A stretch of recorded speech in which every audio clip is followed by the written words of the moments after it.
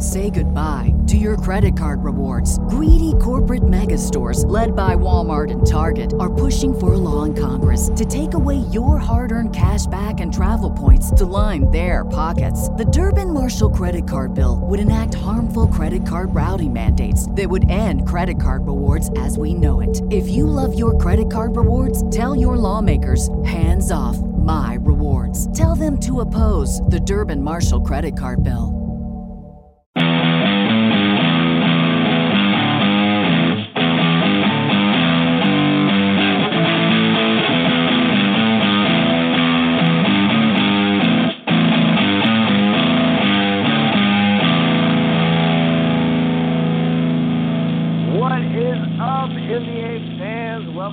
Another episode of Full Court Press brought to you by Geek Vibes Nation.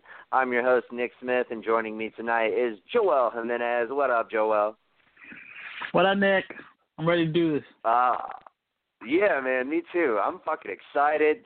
We've had a whole week of NBA action to recap, and we haven't done a show since the season started. So, it's unadulterated tonight. We got all of these various teams, players, games to discuss. It's going to be a lot of fun. Jawan may be joining us later. I'm not sure. We'll roll with the punches on that. Speaking of rolling with the punches, though, Rondo and CP3, man, holy shit. That was surprising. Yep. This early in the season, right. Dude. Game one. It would. Say what now? I said game one. Well, opening night for the Lakers, I think it was. Yeah, right? Opening night for the Lakers. Yeah. Opening night at Staples. Anyway. Right. But yeah, home man. Game. Their first home game. Right. Dude, that was fucking crazy. So, I'm sure everybody knows all the ins and outs, but just to recap. So I guess I've watched it a couple times, and I guess Ingram was kind of pissed because Harden kind of went at him really hard, on his way to the basket. And right. I don't know, man. I'm just as far as that particular thing is concerned, I'm Ingram, you need to fucking you need to get over that, dude. Yeah, you're being a little reactionary. As far as that's concerned. But so he gives Harden a nice shove, and then, Harden's obviously what the fuck? What the hell is that for? And then, some words get exchanged, the ref steps in, Ingram walks up he's about to start throwing punches, and kind of even, it looks almost like he's directing it at the ref, but I think, looking back and watching it a couple times, I think that was more of just he was already in a mindset and the ref had stepped in between he and Harden. I don't think he was really directing that at the ref. It kind of reminds me I was always a very controlled player, but I could lose my temper sometimes, but I would never say anything to a ref or anything like that. But there were a couple times where I was visibly and audibly frustrated, and I got teed up a couple times. And it wasn't for saying anything to another player or to a ref. It was just being son of a bitch, shouting something like that. And I got teed up a couple times. It had that kind of feel. His anger was very much directed at Harden. It had nothing to do with the ref. The ref was just there. Right. But so anyway, I think people are kind of blowing that a little out of proportion as far as animosity directed towards the ref. I didn't see it that way.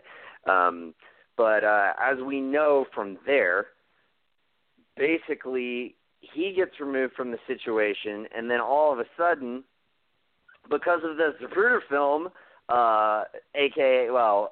quote-unquote Zapruder film, essentially, we got to see from that one particular angle that Rondo did indeed, ever so slyly, his mouth doesn't even fucking move.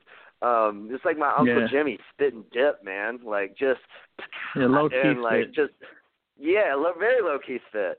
And so like, yeah, boom. And you can see the saliva flying through the air in that slow-mo shot, and definitely spits on him. I've heard a lot of people, I guess I kind of have a different take on the Brandon Ingram thing as far as a lot of people. I've also heard a lot of people saying they don't know if Rondo intended to do it. Are you fucking kidding me? Like, he definitely intended to do it, bro. Like, there is no doubt in my mind. Like, that His is... mouth. Yeah, that is a dip spit. I don't know if, like, people just who aren't from the South don't know what a dip spit looks like. That is a dip spit, bro. Like, that is exactly what that looks like. Like, that's spitting with your teeth. That's what that's called. Yeah. And, definitely intended to spit on Chris Paul. And you know what's crazy? Like, I want to know what Chris Paul said to him. Like, because he didn't just spit at Chris Paul for no reason. Like, Chris Paul said something, and Rondo was like, oh, yeah? Like, and spit on him. And then from there, so, like, Rondo's catching all this flack because it's like, oh, you're going to spit on me? Like, that's fighting, like, for lack of a better phrase, that's fighting words, you know. But, like, maybe CP3 threw out the fighting words. And so he was like, I'm just going to, like, slyly spit on you, get you to make the first move, and then open up a can of whoop-ass. You know, like, I don't know. What he did, regardless. basically. Yeah, exactly. Regardless, you should never spit on anybody. I mean, that goes without saying. That's where, like, you can't, like, spitting on somebody is far worse than anything you could say to somebody, I feel like, or anything that you would say to somebody at the very least. And yeah, man, like that, you know, when that happened, and then, you know, CP3 kind of puts the finger and then balls it into a fist and kind of pushes his head, and then Rondo was just like, jab, son, like, boom, got him. CP3, there was, at first I didn't feel like CP3 really landed anything, but there was another angle that showed he got a couple of okay punches in there too. One little uppercut, you know, on the second punch. Obviously, they split it up after that. Just what were your thoughts on this whole fucking shit show? Well, I didn't catch it initially. Like, I remember I caught like the aftermath of it. Yeah. And when Jawan texted, like, asking us if we saw it, like, I just finished like seeing like a recap of it on NBA TV. I was like, what the hell just happened? And I'm like, holy shit. And they, I think the thing that caught me off guard is there was actual fists thrown and connected. I was like, oh shit, this shit got real quick. You never see that anymore.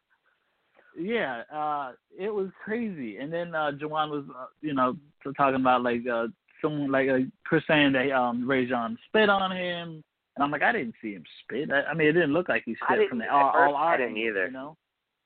Yeah. You couldn't tell. You couldn't tell from our angle. Like, from the outside angle, it's hard to tell. You could see from that angle, like, Chris wipe his face, but who knows, right? I mean, people spit when they talk. So it could have been anything. So in my opinion, you could always say, oh, he didn't do it on purpose. But from the angle we saw, it looked like he did it on purpose. More like he definitely did it on purpose. Type of shit. So I could see why. And after that, Chris put his finger in his face. Now, that's disrespectful, too, but that was his reaction to getting spit on. So it was both really disrespectful. Instead of spitting back, he put his finger in his face, and then Ray John connected on a punch. And then it was like, all right, punch, and then the separation. And then you got Ingram coming out of nowhere swinging. So, and Ingram, you know, the one that started it, I don't know why he was getting all upset. Something happened there, and he got up in the ref's face like he was going to hit the ref. I mean, you better chill. You got to get ejected. Which he probably would have gotten ejected if it didn't escalate. I mean, they all got ejected anyway, but I mean, in regard to just him being ejected, he probably would have just got ejected regardless, just for getting teed up. Just for the shove and then the aggressive posture. Exactly. Yeah, he would have easily got ejected anyway, but it escalated from there after, you know, CP3 and Rondo got into it. But yeah, that shit got ugly real quick. Not a good look. They're vets.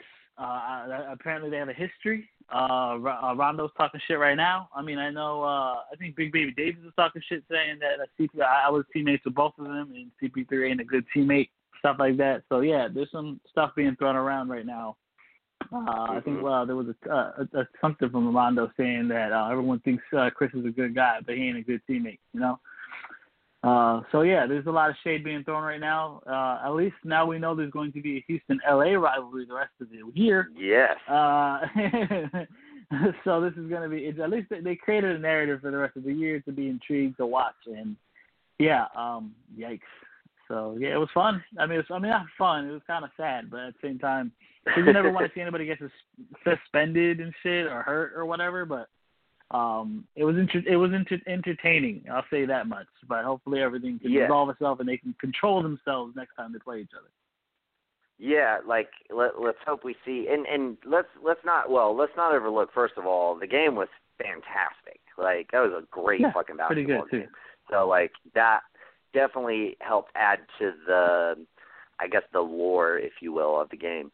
But yeah, let's hope that we can like keep the good games going. But like you know, we don't need to see like that again per se. But I do love a good scrap. I do love a good NBA scrap, and I was very excited to see it. I have two questions for you before we move on. The first one being, LeBron really didn't involve himself in this very much at all. Like, obviously, he's got his new team, his new teammates, and obviously CP3 is like one of his closest friends. I think it's funny because I don't know if you remember this, but there was like a squabble last season that like they crucified Lonzo Ball for like looking back at it and then just continuing to walk off the court. And there's not like a shot of LeBron doing that, but it was very similar in the sense of like he was like, I'm not fucking like I'm not getting involved with this, you know, what have you. Well, Well, I mean, he I think he was the one who ended up grabbing CP3 at the end of it. But nevertheless, like, I just wonder if like, did that come off in any certain light to you, other than, you know, LeBron just being a vet and, you know, basically being like, I'm trying to just split up a fight. Like, I don't, you know. But do you read anything into that more than what, you know, essentially what we saw? No, I don't. I mean, he is the king of basketball right now. So, and he's a smart guy. He saw his boy getting swung at, and his teammate fighting his boy. So it's kind of awkward position for LeBron to be in. It's not just the opponent. That's one of his closest friends, and of course a point guard that he helped recruit, bring to the Lakers. So it is one of those things where it's kind of awkward. You're stuck in the middle of two guys that don't like each other, but you're close to both of them, and you're like, oh shit. But he did help pull Chris off of him. I'm surprised PJ Tucker didn't get involved and start swinging at people, but no, he helped pull Chris off too. I know some people took some. They kind of some people were kind of upset that LeBron kind of took Chris Paul to the side, and that's your opponent, but he kind of settled him down to he's like, yo, chill, but I mean that's the right thing to do, honestly. You pull them apart, it really is. Keep them from fighting each other. Yeah, you're not gonna go swing at Chris. Like that's your boy. No. You got to be smart about it too. And plus, he's the man. You can't be you got to think about the other games. You can't think about yourself. That's selfish. You know what I mean? So, I don't think he did anything wrong in my opinion. Yeah. I mean, I pretty much agree. I mean, I thought it was the Lonzo thing was a little more damnable, if you will, just because it was kind of nonchalant and like it really was. No involvement. But I do think even that was overhyped. But nevertheless, I mean, I ultimately agree with you. I mean, I think he basically was like, all right, let me grab my dude and get him away, try to split this thing up, and like, I mean, that's ultimately what you want to have happen.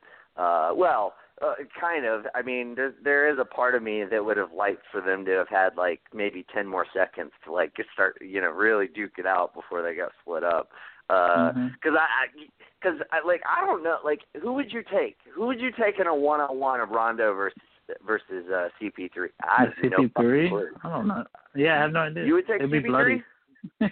No, I said I have no idea. I don't know, man. Yeah, dude, Rondo I have reach, no, cause Rondo's got that reach. So like, it's like, I don't know, like it's both very scrappy. very.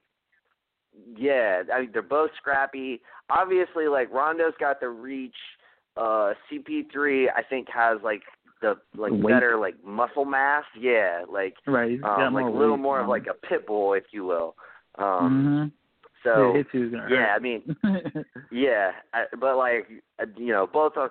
I don't know. I think I would probably take Rondo just because like I feel like reach is important, man.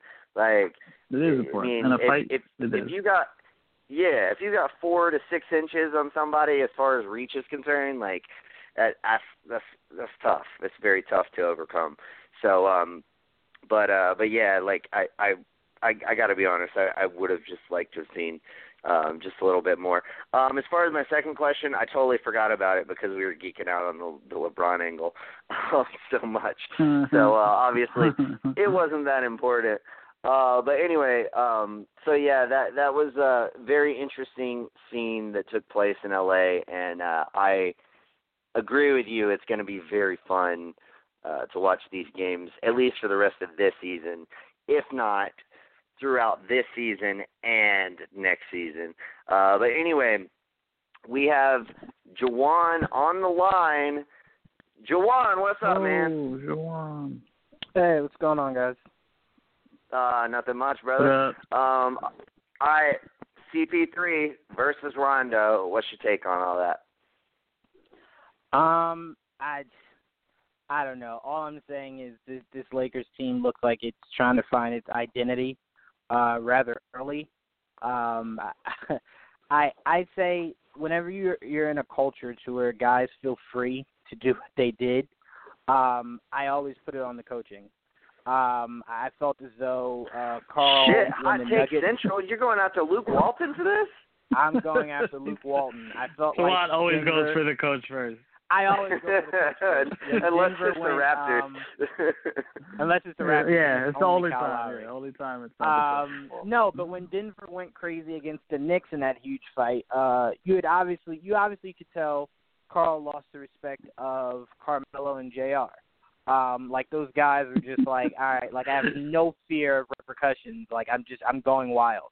And I kind of feel like I don't recall Rondo doing anything like this under Doc Rivers. I don't even really recall Rondo getting into huge fights like this. Ingram, obviously something snapped in Ingram. Like that's not on Walton whatsoever. It seems like Ingram just has maybe a screw or two loose. But yeah, I've never seen Rondo react like that. I mean, I've seen Rondo get chippy and cause guys to do that, but I've never seen him do that. I think Walton, in order for this team to have success in the long run, he can't be the head coach.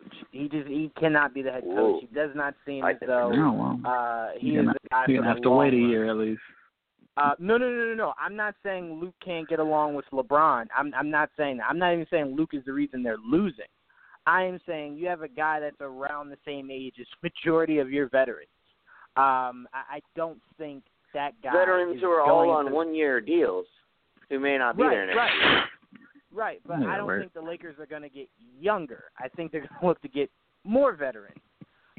Maybe not keep the ones that they have, but they're definitely not looking like they're not telling LeBron like, look, man, if we don't make the playoffs, we're just going to try to strike gold in the draft. Like LeBron's not hearing that. I think this team is primed to be able to fight for the playoffs, if not make that 8th seed. I don't know if Luke is the guy to lead them to that goal. Watching these first 3 games have been pretty rough, but that Houston game, that it seemed like they were starting to possibly get momentum, and then Ingram just went wild. Like those are some things that, like as a coach, you have to kind of have a handle on. Better example I can give is Joe. You remember when Odell went crazy against Carolina? Like everyone said, that was a coaching issue. Like you put him back on the field for him to continue that behavior. Like you as the coach have to be able to get him under wraps so he understands like you got to calm down. You're costing the team at this point. And it just like Coughlin just wasn't the guy to be able to do that. And I just feel like Luke just isn't going to be that guy long-term. Management didn't help. No, management was horrible. I think if anything, that was their fault. Yeah, management was why it was so hard on Coughlin. So I don't disagree with that, but I really thought this organization from Magic down, just like you just wouldn't see things like this out of this Lakers team. Like I thought other guys angry enough to try to fight them, but I never thought the Lakers would be the ones starting the fights, let alone fist fights. So my take on it is just I think Ingram should have gotten 8 to 10 games. I think the NBA went super soft on his punishment. After seeing that 4 games is ridiculous, especially when you're trying to show that the culture of the NBA is different. Like forget about the Nuggets Knicks, forget about Ron Artest days, like forget about all those super violent days. We are trying to avoid all of that. So for Ingram to start it and then to run from half court to try to Superman punch started it and almost finished it. Yeah, so it was just like you have to make sure that guys understand that is not allowed in today's game. So to tell someone like, hey man, you're just missing 4 games, like it's 82 games in a season. So to some guys, like, okay, cool. Like it's not like football. It's where if like they tell you miss 4 games, that's the bulk of your season. Like that's like, oh my God. So it's like, to me, I felt as though 8 to 10 games so guys understand, like, if you want to start fights and throw fists, 8 to 10 games is where I'm starting. But I'm willing to go more depending on how often you do this. So I mean, 8 games, a larger punishment. Like you said, even 8 games would only be 10% of the season. So, like, yeah, I mean, I don't know. I'm happy that they didn't get levied huge suspensions because I just don't I want to see these guys play, obviously, and that's just selfish of me. But if you ask me, do I think the penalty fit the crime? I would lean towards no. I would agree with you. I would say at least 5 games for Ingram, but I would lean more towards 8. I think 8 would be a fair number. Given what you said, Shub's a dude, even though I just got through saying I don't think his animosity was directed at the ref. Think the ref just kind of got in the way. Nevertheless, I mean, he's still he got real up close and personal with a referee, and then like you said, the cherry on top was him flying back in, throwing a fucking haymaker. It's like, dude, he fucked up 3 times and he got 4 games. That's I feel like he should at least get you should probably at least get 2 games per fuck up on that one. So yeah, 6 to 8 games is probably what I would say. And that was going to be my other question to you, Joel. So thanks, Juwan, for bringing that up. Do you agree with the suspensions? Because basically I kind of feel they all got off light. I'm happy that they didn't get levied huge suspensions because like I said, I want to see them play. And side note, both CP3 and Brandon Ingram are on my fantasy team, so I'm already hurting enough with them out their respective games. I don't need them to be out any more games. But nevertheless, did you think that the suspensions levied were fair, or do you think they were a little light on this? No, they were definitely light. But like you, selfishly, I'm okay with it just because I never like to see guys out for too long. I like seeing full-strength teams. It always sucks to watch a team that you know is playing half-assed. Not half-assed, but not at full strength. So, I don't know. I just never like seeing a team playing without all their players. So yeah, for a long period of time it would have sucked, but probably would have been the right thing to do. But it is what it is. We got a soft penalty for all of them, and I'll take it. Yeah, I'm of the same mindset. And by the way, Jawan, why are you trying to bring up the Giants for a minute and a half of this podcast, man? Come on now. Like I'm kind of inclined to like tell you about what happened last night, bro. Last night was really bad. The Falcons barely escaping that night. Hey, we'll take it. Any W we can get at this point. We got like 12 injuries. Like any W we can get. I'll tell you this, Nick. The Giants are one more loss away from guys just randomly throwing punches out of frustration also. So the Giants are getting could be against the Falcons. Yeah. Could have been against the Falcons. I would pay good money to see Eli Manning try to throw a punch against anybody in the league because he'd get his ass whooped. And it would be hilarious. He's always on the floor anyway. The only need for that. Eli Manning is. I don't want to get too sidetracked, but Eli Manning is the most winningest, shitty quarterback of all time. He has somehow illustriously won 2 Super Bowls, and he's got to be the worst 2 Super Bowl winning quarterback ever. I can't think of. It's as far as the starter is concerned. What's crazy about Eli is, if someone, didn't really keep up with football and saw him play a game and was like, oh, man, he's horrible, and then you follow that up with, by the way, did you know he had 2 Super Bowl rings? The person would be like, no way. That's impossible. He was Super Bowl MVP. He was on the bench, right? He was riding the coattails of he Aaron Rodgers was on the Giants at some point, right? No, Eli was the leader of that fucking team. Before he got one too many concussions, and now, when he throws a pass, you're just crossing your fingers. It's not an interception. Punch drunk, bro. Punch drunk. Best 50-50 ball thrower in the league. You know what? It would be like if Sam Bradford had won 2 Super Bowls. That's pretty much the equivalent in my mind. But anyway, anyway, we got to move on.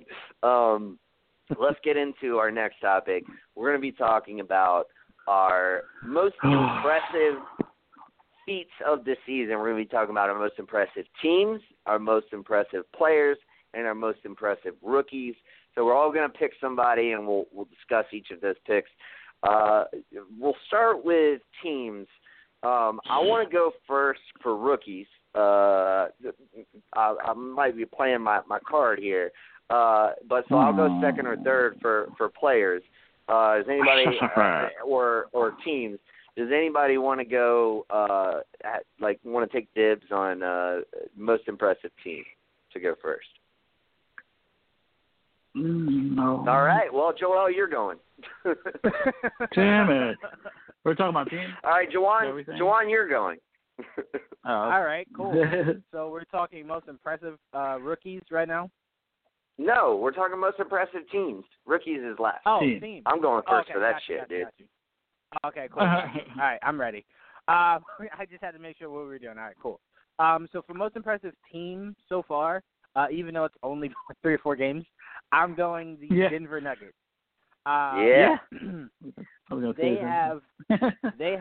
They are ready. Obviously, I'm not talking to win a championship. I'm just talking to actually compete at a super high level. I think this finally year make the playoffs. Expectations. Right. I think this year is when people are going to start putting hardcore expectations on the Denver Nuggets. There's no more. Just give them time. Let them gel. Let them figure. No. They look good to where people are going to start, if this continues, to place expectations on this team. You got, what is it, Jokic? Is that his name? Did I get it right? Jokic. I knew it was something. Jokic. We'll go there.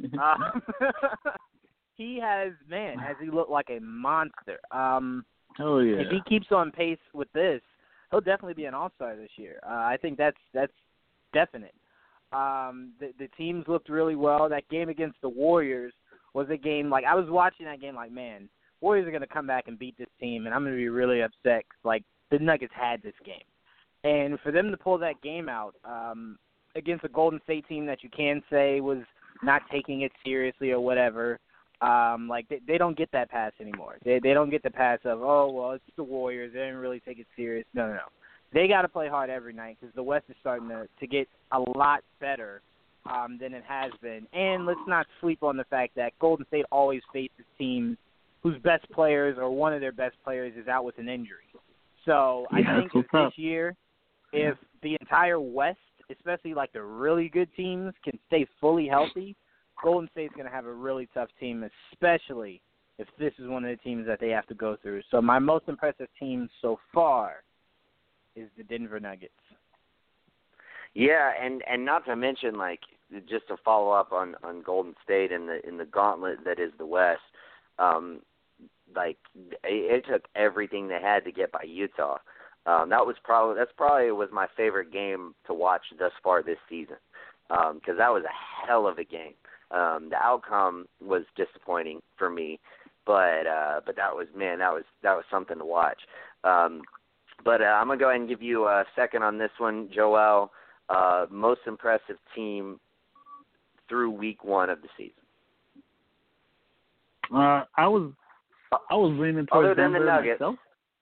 Yeah, I was leaning towards Denver myself, so that's fine. Yeah, I mean, there are other teams I could choose. I will say I've been impressed with the Pelicans. It's only been 2 games, but they killed it. They left like first 2 games. Can they keep it up? I don't know. I do not know at all if they can keep it up. But I wish them luck in doing. It is my dark horse. They have looked good. They are better than I expected coming out the gate, because I thought they'd struggle a little bit, as you expect. But they switched up the lineups with Ani. They put the Mirotic in there still next to, like last year with Anthony Davis. They took the hot hand, the lineup that worked last year, and they kind of just replaced one player, which is Rondo with Peyton. And like I said, I like. And Peyton's played well. Man, he did. He had a triple-double his first game of the season. Yes. So, I can't hate on the kid. And they put up points. They can score. They're really just 6 deep, unfortunately, and I think that is going to be an issue for them down the line. They have tried to make moves to increase the roster. Like, they brought in Wesley Johnson towards the end of the preseason. They picked up Tim Frazier off of waivers, who they used to have back in the day. So, can they implement them later? Possibly. But as of right now, they're really just 6 deep, but they're good. Those 6 guys are really good. It's just a matter of they're gonna get to. Look, this is what I thought last year too, though. See, when DeMarcus Cousins went down, I'm like, well, they're completely fucked because they're really just 2 or 3 deep. And this year, I'm like, oh, they're 6 deep. So I keep complaining about their depth, but they somehow managed to work it out. So I'm not gonna try to sleep on that part of it. So if they can keep it up, I hope they do, because they are the team I expect to make the playoffs. So, hey, I'm really happy. This is AD's year to break out. I think this is his chance to go for the MVP, and they're off to a good start, but it is just 2 games, so who knows? Yeah, I mean, it is totally AD's year. He looks like the best player in the league thus far this season. And, Nikola Mirotic, man, he is averaging through only 2 games, but he is averaging 33 points, 9.5 rebounds, 2.5 assists, and 5.5 threes in those 2 games. Savage. Sick. And he's shooting 60% too from the field, roughly. So he's not been the same person since he got punched last year when he was in Chicago. He came back a different man. Yes, he came back totally different man. Yeah, he got humbled and he got after it, and he has been great. In fact, he probably single-handedly cost the Bulls 4 spots in the draft. So, by himself. Yeah, by himself. Luckily for them, he did get them an additional pick. So there was that. But yeah, man, dude, he has looked great. I think he really is a perfect complement to Anthony Davis. If they just had a really decent or slightly better than decent reliable wing player, just somebody who could get you, who could hit some open shots, like a Robert Covington. If they had a Robert Covington on their team, hell yeah, right? Wouldn't that be obviously I'm not spitting out trades because that's the one thing they but that's really what need. they need. Yes. Yeah, exactly. A Robert Covington, a Mo Harkless, Kent Bazemore, something something along those lines. That 3-and-D, exactly. Who can like fill out that lineup? It's something they don't have to give up an arm and a leg for, because at this point, you know, I threw out Joel, I threw out that trade for Jimmy Butler at the beginning of the season, and it was involving Mirotic. I'm like, at this point, like 2 games into the season, I'm like, nah, fuck that. I ain't trading Mirotic. Like, he just means too much, dude. Like, he means way too much to Anthony Davis's play. The fact that he can spread the floor, and just like they complement each other well. They do, man. Like, they complement each other way better than AD and Boogie.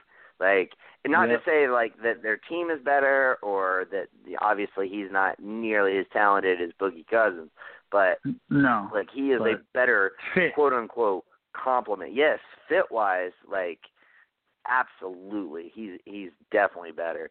I'm totally on board with both the teams y'all picked. I am going to go with the Toronto Raptors. 4-0. 4-0 to start the season. They got a big win against Boston. They beat Washington and Charlotte. They started out the season by beating Cleveland, but you know that's not surprising. But man, yeah. But dude, they look good. They look really fucking good. Lowry is like playing probably the best basketball I have ever seen him play, which is crazy because, you know, I kind of figured he would come into the season playing like a little cold, just because of the situation with obviously the DeRozan trade and them being so tight and all of that. But like, man, he's looked great. Kawhi looks like he's starting to get back into essentially like all-star status. He doesn't look like he's getting back to elite status yet, but he looks like he's on the way back to being all-star status, Kawhi Leonard. And then just the other intangible pieces that this team has, I mean, they were able to secure and keep most of their depth in that trade. They've just looked really, really good, switching it up with Ibaka playing some center and Valanciunas also, you know, like obviously getting the bulk of the other minutes at center, but tinkering with their lineup. Anunoby, I'm sure is primed to take kind of an additional step this season. And you know, Danny Green, it looks like he is gonna be just a reliable contributor. He's not gonna be anything fantastic, but he's gonna be a reliable contributor to this team. Hit some open shots when you need him to. Play a little bit of defense.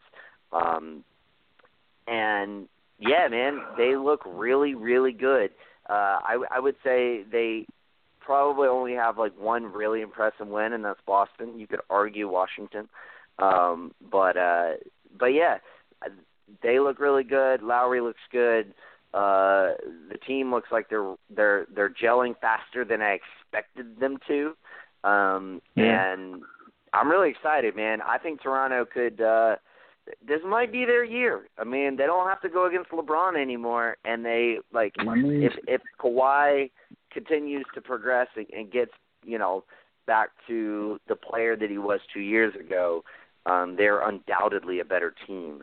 So it's do or die I'm for them, excited, in my opinion.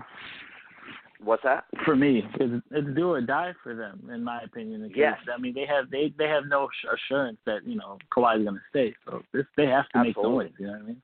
Yeah, they absolutely do. And I mean, I think there is at least the potential that this could be their year. I would not bet on them. Let me make that clear. I would, if you're asking me who's going to win between the Raptors and Celtics in a 7-game series, I'm still taking the Celtics. Like there's no way I'm betting against Brad Stevens, Kyrie, Jason Tatum, and that bunch. But nevertheless, like, I would say, you know, this team, this Raptors team, has the depth, they have the talent, they look primed and ready, and they've gotten off to a fucking amazing start to begin the season. By the way, Juwan, I just wanted to ask you, Kyle Lowry is currently ranked second in Yahoo Fantasy. Is this a deep state conspiracy, or is Kyle Lowry just miraculously gotten off to a good start to start the season, and he's going to tail off as the season goes on in a drastic fashion? I mean, I don't think he'll drop off tremendously. He's having a really great start. Looks like that team is just really good right now. With Kyle Lowry, to me, I hold him to higher standards. So it's, can you keep this come playoffs? No, I mean, that's always my biggest issue with him. I never thought he was an all-star. Want to keep the higher standards? Yeah, well, my high standards are for him that he always flakes come playoffs. He's the guy that's going to make the regular season look like, they're ready. And then playoffs, it's like, all right, this can't be the same Kyle Lowry. Like, obviously, as a twin, he had a good like, stole all of year. his talent. So, listen, this could be the time to where I'm like, all right, Lola, I can't deny it. The guy's doing great. But it's 3-4 games in. I'm not going to go too crazy about it. My biggest thing for him is to see if he maintains it. I won't say all season, because it's hard for some of the greats to do it all season. My biggest thing for Kyle Lowry is for him to just build some kind of consistency. So if his numbers drop a little bit, but he stays on that high level, that's fine.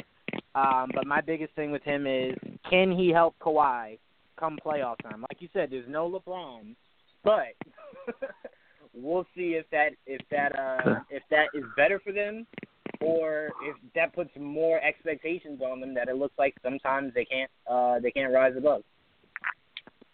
Yeah, that's a fair point. And like whenever we do podcasts and we talk about Kyle Lowry, you always like bring like very fair arguments to the table, and then when we discuss Kyle Lowry in our messages, you always say the most outlandish fucking shit, and I'm always hoping to like get that on a podcast. They always. Why would you say that? I learned that when you're doing podcasts and stuff like that, like you can't seem overly biased. So what I don't want is for people to go, Juwan will never watch a Raptors game and be unbiased.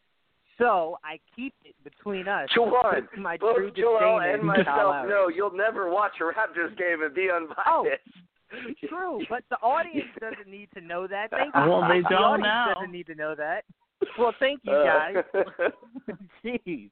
Hey, man, I try to always be fair on air. Hey, I will say this. Okay. Lowry was not the reason they got swept last season.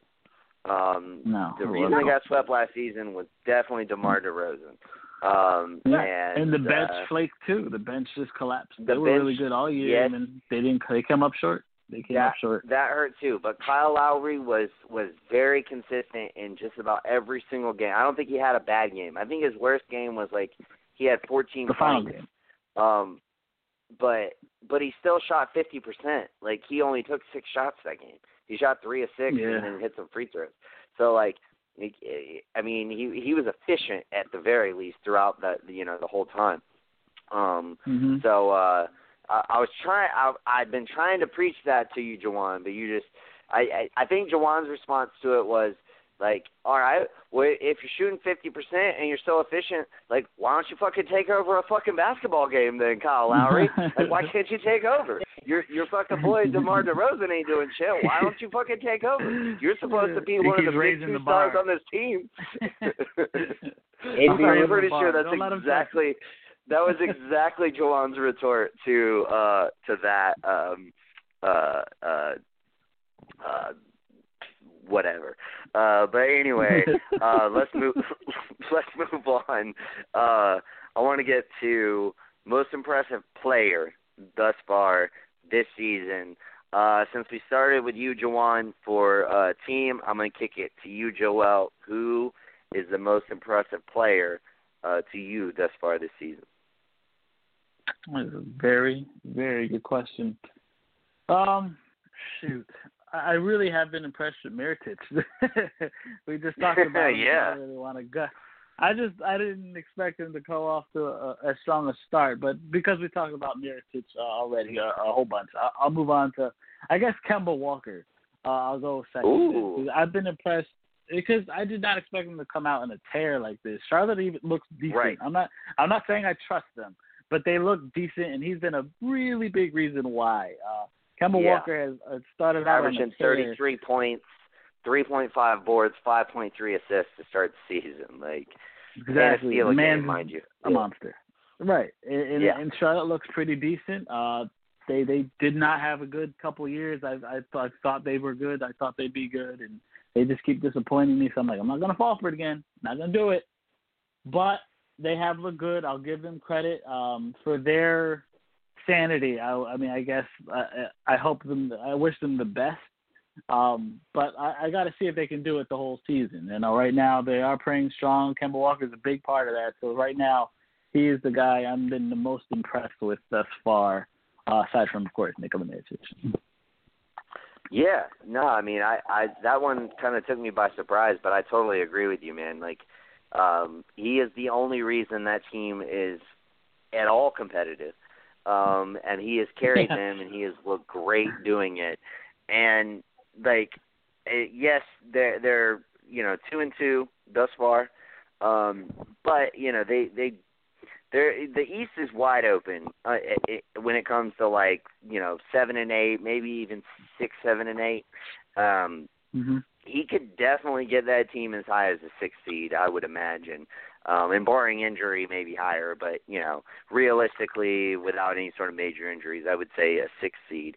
And, if you get in, say you get into a 6th seed battle with, a team like Indiana or a team like Philly, or even Milwaukee, Washington. There's possibility. Washington ain't gonna be a 3 seed. Fuck that. There ain't no way. 6 seed.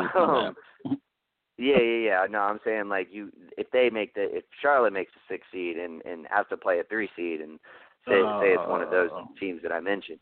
But if you going up against one of those teams, if you can make a 6 seed, I think there's at least a chance that you can win a first round series against those teams.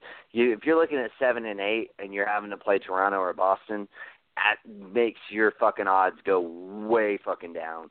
And I mean, I don't even give you a chance at that point. So I mean, that's definitely what Charlotte needs to be shooting for, is that 6th seed, and then a little bit of luck and what have you to make it. Because if they're yes, they can always. I mean, Kemba really seems to like Charlotte and all that, and they can throw the most money at him and be damn sure that they would throw a 5-year max at Kemba Walker. I have no doubt in my mind that they would do that.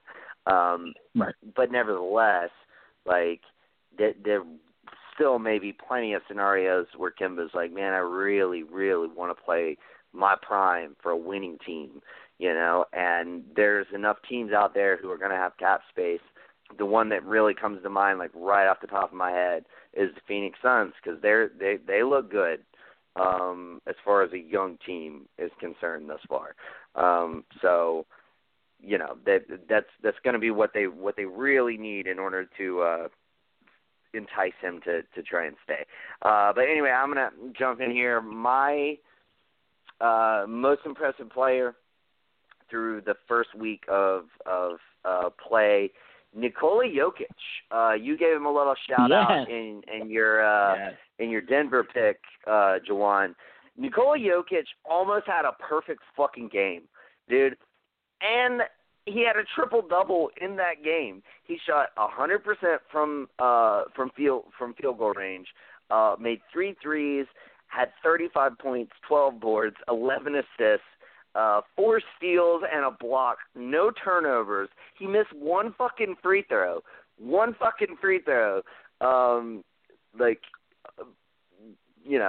Essentially prevented him from getting that absolutely perfect game. But dude, that's about the best stat line you can have. Like I can't remember a better stat line than that in recent memory from anybody. This guy is just fucking insanely good. The way he can pass the ball, his court vision is crazy. He's averaging 7.3 assists thus far this season. I honestly think, we obviously ever since Westbrook got averaged the triple-double throughout the season, there's been a lot of talk about what other players, who else could average a triple-double. I think Jokic could do it. I really do. I think he could get 10 assists a game. The way that they run the offense through him, if you just had a little better, more reliable shooters, imagine if a guy like Jokic, instead of having Paul Millsap, and I love Paul Millsap. I mean, he used to play for the Hawks. He was our best player for years. Yeah. I love the guy, but he's washed, man. He's injury ridden last year. I mean, he is, man. He's not the player that he used to be. I won't say he's washed in the same way that in the same way that Melo is washed. It's not on that level. But nevertheless, he's definitely not in his prime anymore. So if you could swap somebody out, say if you could put Mirotic on his squad, are you fucking kidding me? Somebody who could hit some spot up threes and shit. I honestly think I think they should just start looking at maybe starting Trey Lyles or Juan Hernangomez. Give one of those guys a chance to start and play some big minutes, because that's your future. There's no way you're going to pick up Paul Millsap's $30 million team option next season. So, I just don't see that in the cards. Yeah. But nevertheless, he could definitely do it. He's just one of the, and that's crazy considering he's a center.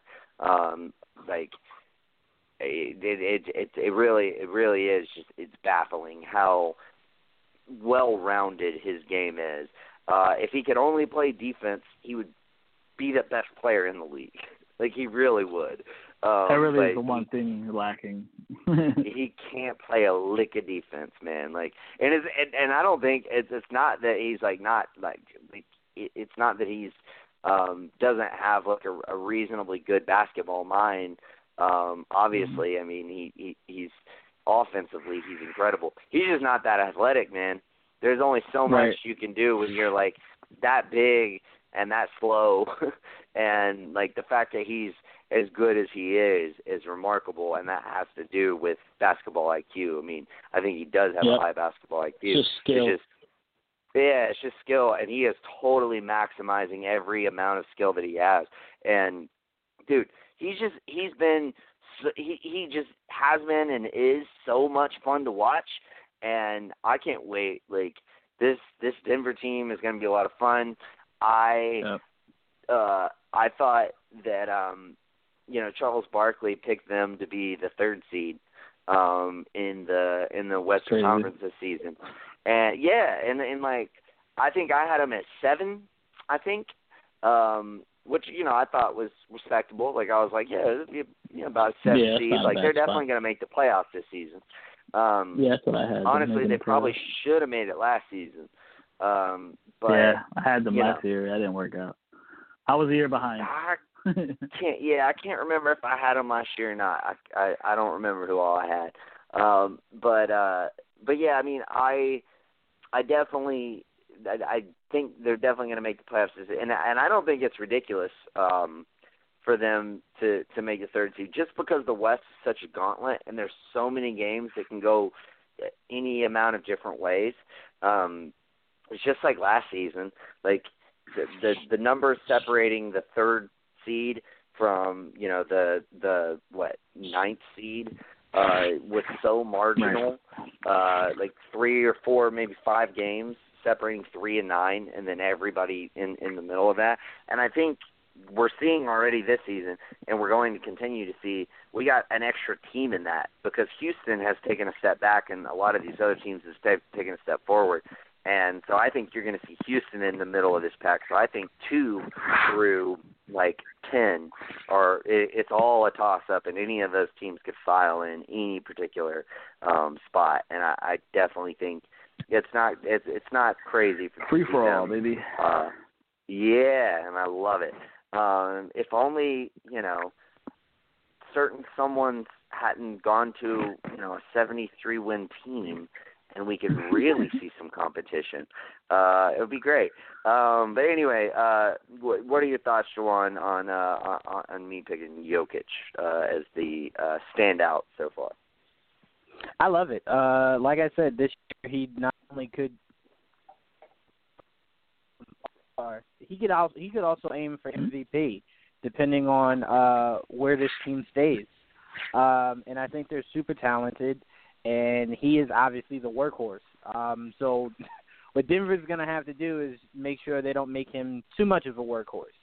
We saw that become a problem with DeMarcus, that they were making him too much of a workhorse in New Orleans that year, and it slowly took a toll on him, and then boom. So you got to kind of make sure that he has a reliable number 2. And I watched that Denver team. They play as a team, but he's obviously the standout. So I don't know who I would say is his ultimate number 2, like a guy that if he's off could just fill in for him. Barton they don't possess is that. The closest thing they have. I would say Barton. Sometimes I would say Barton. My only issue with him is I can't confidently. Well, yeah, right. But no, I mean, I don't think there's anyone on that team that's a consistent, reliable number 2 for him. So that's just my only concern. But look, I mean, you can use the guy like a workhorse and it work. So hopefully it does for him, because like I said, there's big expectations coming his way for not only All-Star this year, but possible MVP. I mean, his numbers show. So yeah, I completely agree with you for him. Yeah, man. All that and more. I like that you snuck in that he could be an MVP candidate. You're right, and I hadn't even thought about that.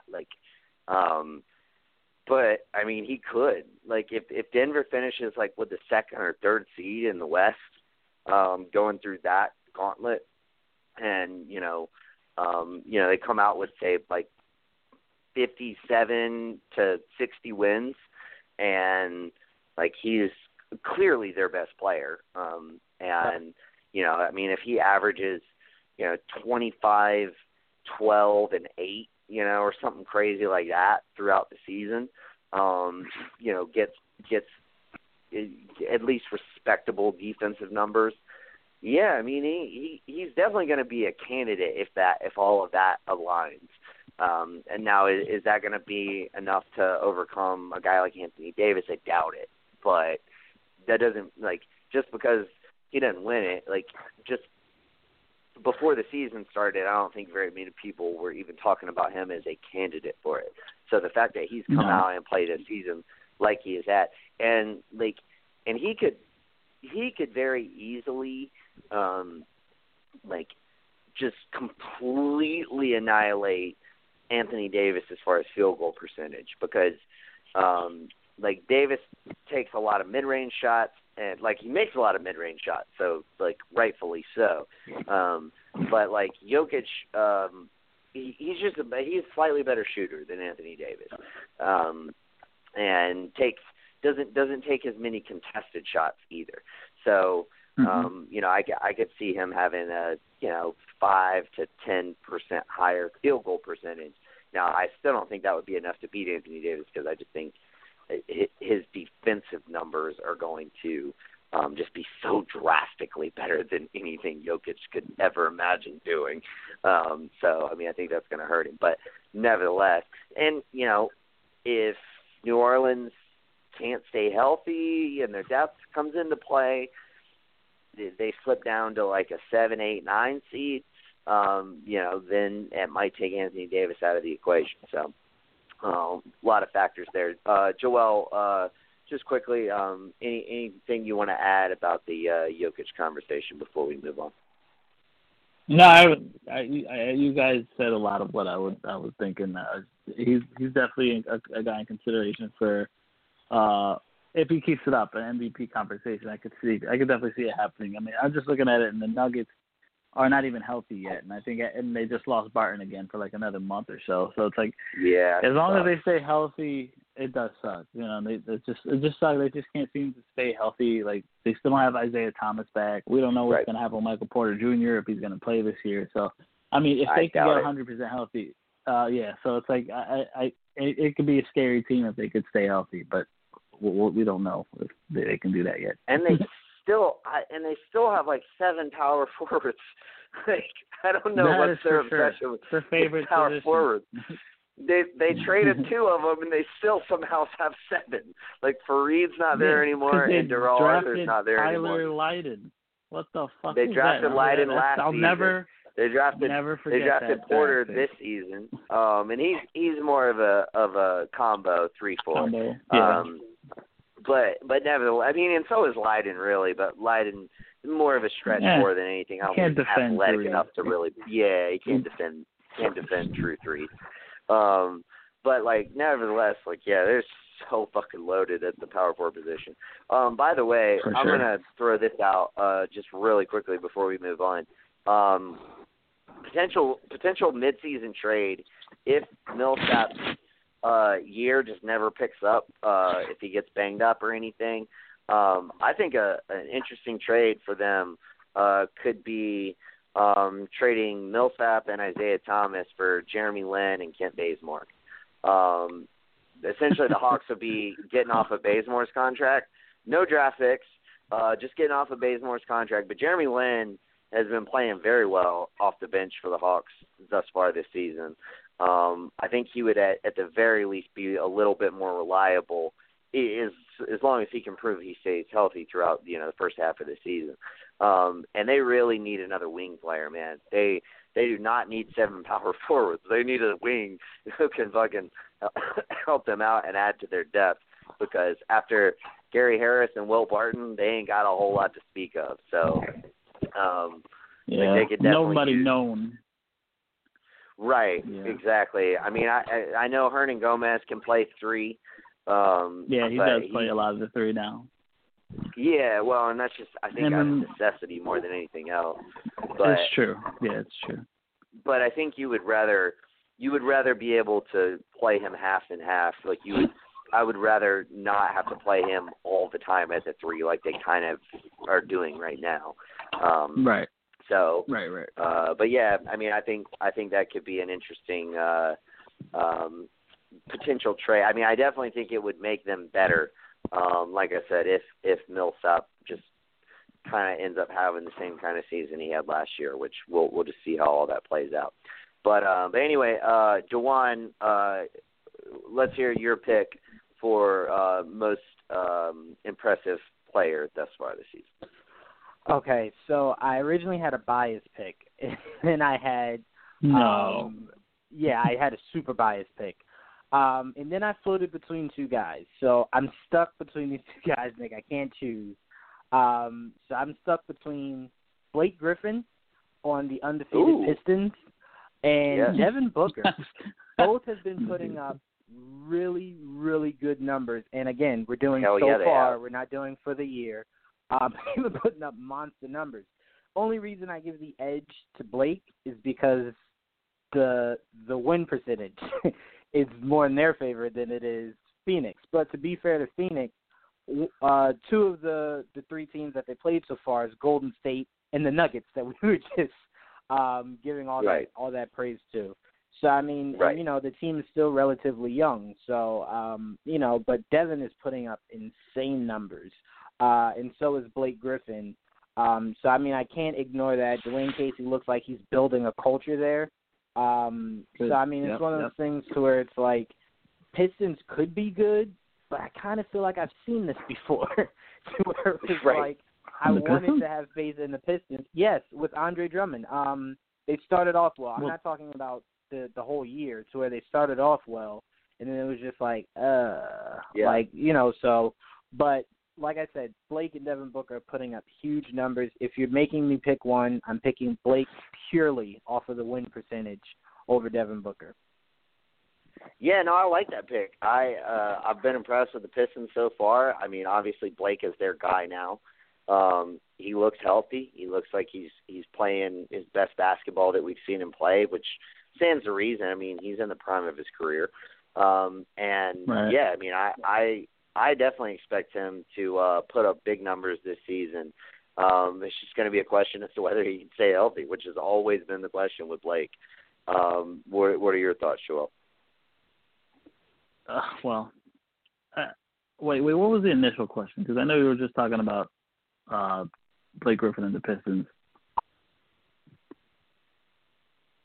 Well, yeah, I mean the Pistons in general, but like as far as obviously their success is tied to Blake, so the Pistons in general. But just the Pistons in general. Well, I had them going into the playoffs. I had them as the 8th seed.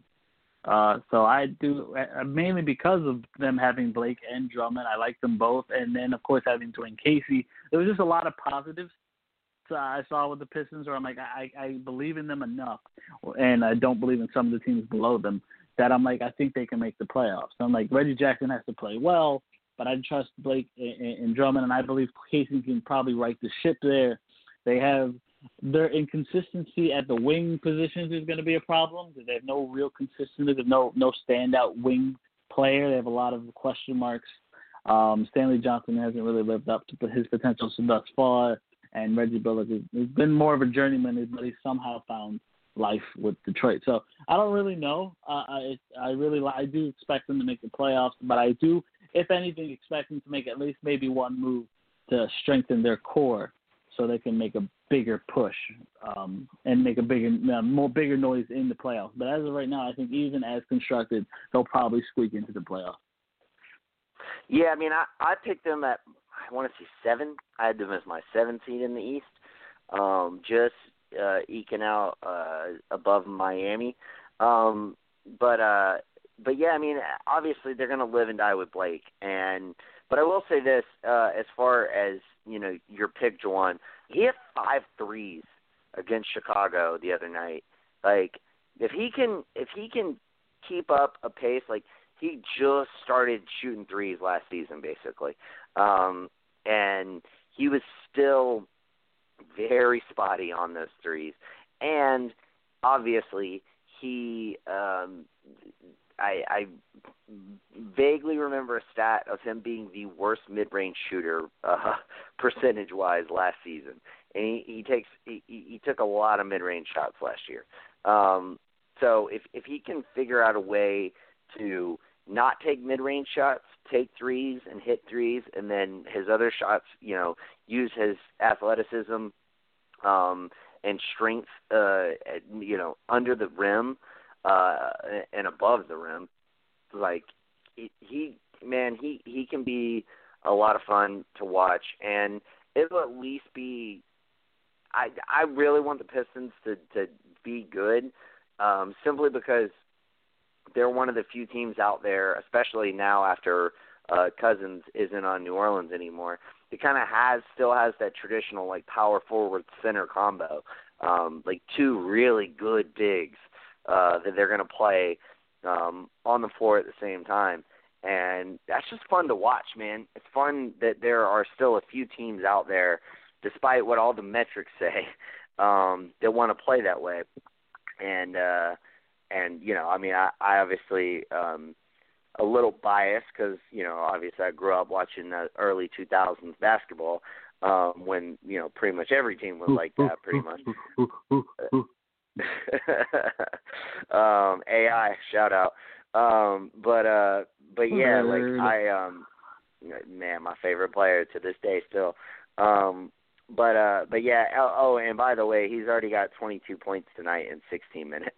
So, yeah, he's balling, and he's. I mean, I just hope he can stay healthy. I'm crossing my fingers. But let's move on to our most impressive rookies. Now, of course, I requested to go first for this one. and y'all probably already know why. Because I'm gonna give a shout out to my dude, Trae Young, man. Trae Young, damn balled out the other night.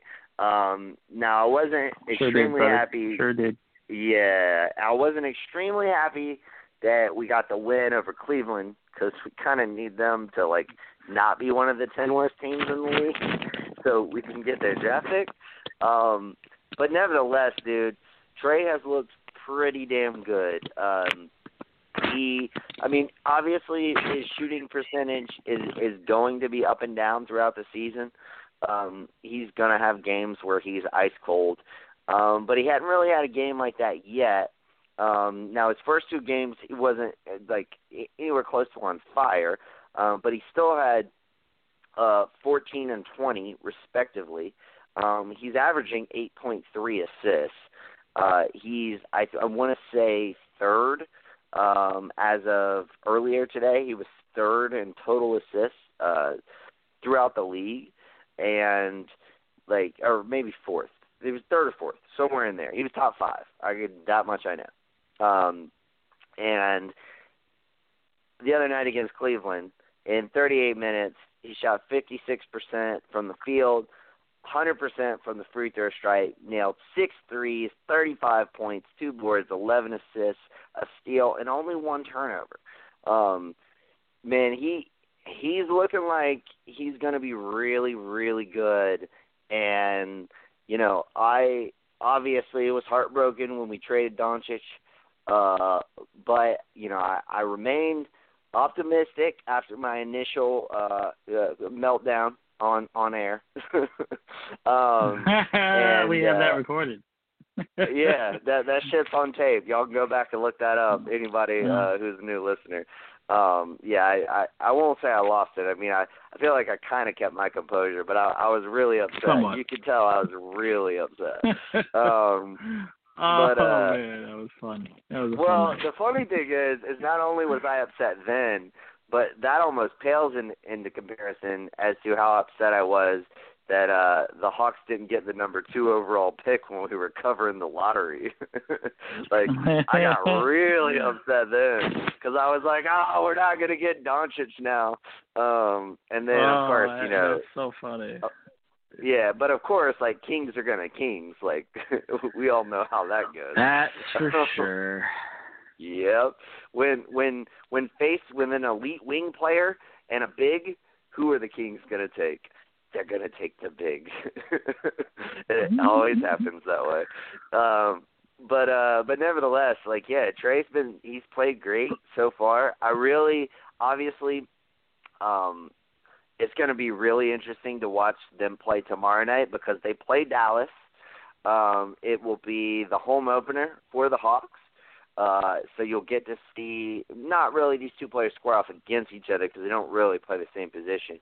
But you're going to see Trae have to guard an explosive point guard in Dennis Smith Jr.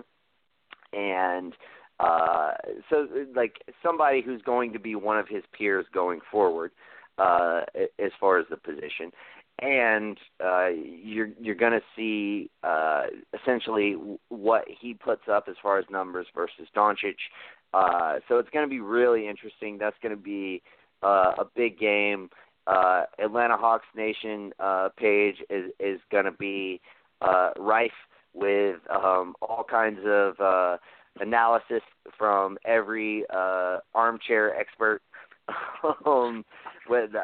Because believe you me, there are a lot of Trae Young haters out there in Atlanta, which is and I don't get it, man. Like, I get not liking the trade, but like the really weird thing is that like I don't remember that many people being outspoken like we should take Luka Doncic. Like all I heard was fucking Marvin Bagley, and I was like, oh my fucking god. You got John Collins. But nevertheless, Jesus Christ. Yes, that's what I said. But nevertheless, yes, my pick is Trae Young. Been balling out, especially his last game, and only one of 4 players to score 35 points, 35 plus points, and have record 10 plus assists in his rookie season. The others being in the last, I want to say 10 seasons. The others being, or 15 seasons, excuse me. The others being Steph Curry, LeBron James, and James Harden, I believe, was the other guy. No, Allen Iverson. It was Allen Iverson. So it had to have been more than 15 seasons. Whatever. Take the stat for what it's worth. Somebody looked up a stat to group him in company with those fucking guys, and I'm trying to reiterate that. It's pretty much what I'm getting at. But yeah, dude looks like he's going to be pretty good. So very, very happy about that for my Hawks. Joel, your thoughts on Trey's start to the season? No, I've been impressed, absolutely impressed. Even in his first game, where we destroyed them, but he still impressed me during that game.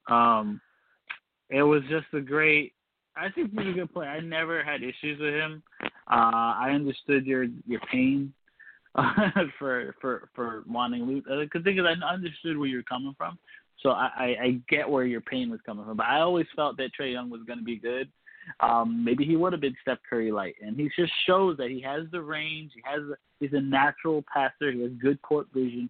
Only issue you're gonna have with him forever is that he's small. He's just small, and he's gonna have issues defensively. It's because he's small. It's just natural. It's just gonna be something he's not gonna be able to avoid because and he's not just small. He's like real thin too. So it's just going to be something he's going to have to bulk up. You can't do anything about your height, but you can get bigger. Right. You're never going to be like a CP3 or a Kyle Lowry like size. Right. But he can. Right. But he can definitely bulk up. A little bit. Fair amount. And just get his add 15 pounds of muscle. Just get a little bit bigger. Who I would point out, obviously, is a lot taller, but a guy like Victor Oladipo, when he was in OKC and started playing with Russ and started training with Russ, he came out that next season, essentially the first season that he played for Indiana and just was, ripped. And it was damn, that dude fucking worked on his body all season, and Trae Young's definitely going to have to do that. And that's the kind of thing you really have to do in the off season because you can't go through that kind of rigorous physical activity when you're going through a season. But I'm hoping this off season he's going to bulk up. But yeah, that will be the concern. But I will say this: at the very least, it seems like the effort is there, and so that to me means so much more than ability, if you will. I mean, obviously that's important, but there's certain guys obviously off the top of my head, James Harden comes to mind, where it's just the effort's not there defensively, and it doesn't seem like that's the case with Young. Yeah, and you know what? His game is not predicated on athleticism, so it works for the future. So he just got to work on little things like physicality in terms of his body, and everything else is just going to come to him naturally through time, because he has the skill. It's just a matter of just repetition, and he'll be fine. Trae Young's going to be a good player. Yeah, I definitely think so.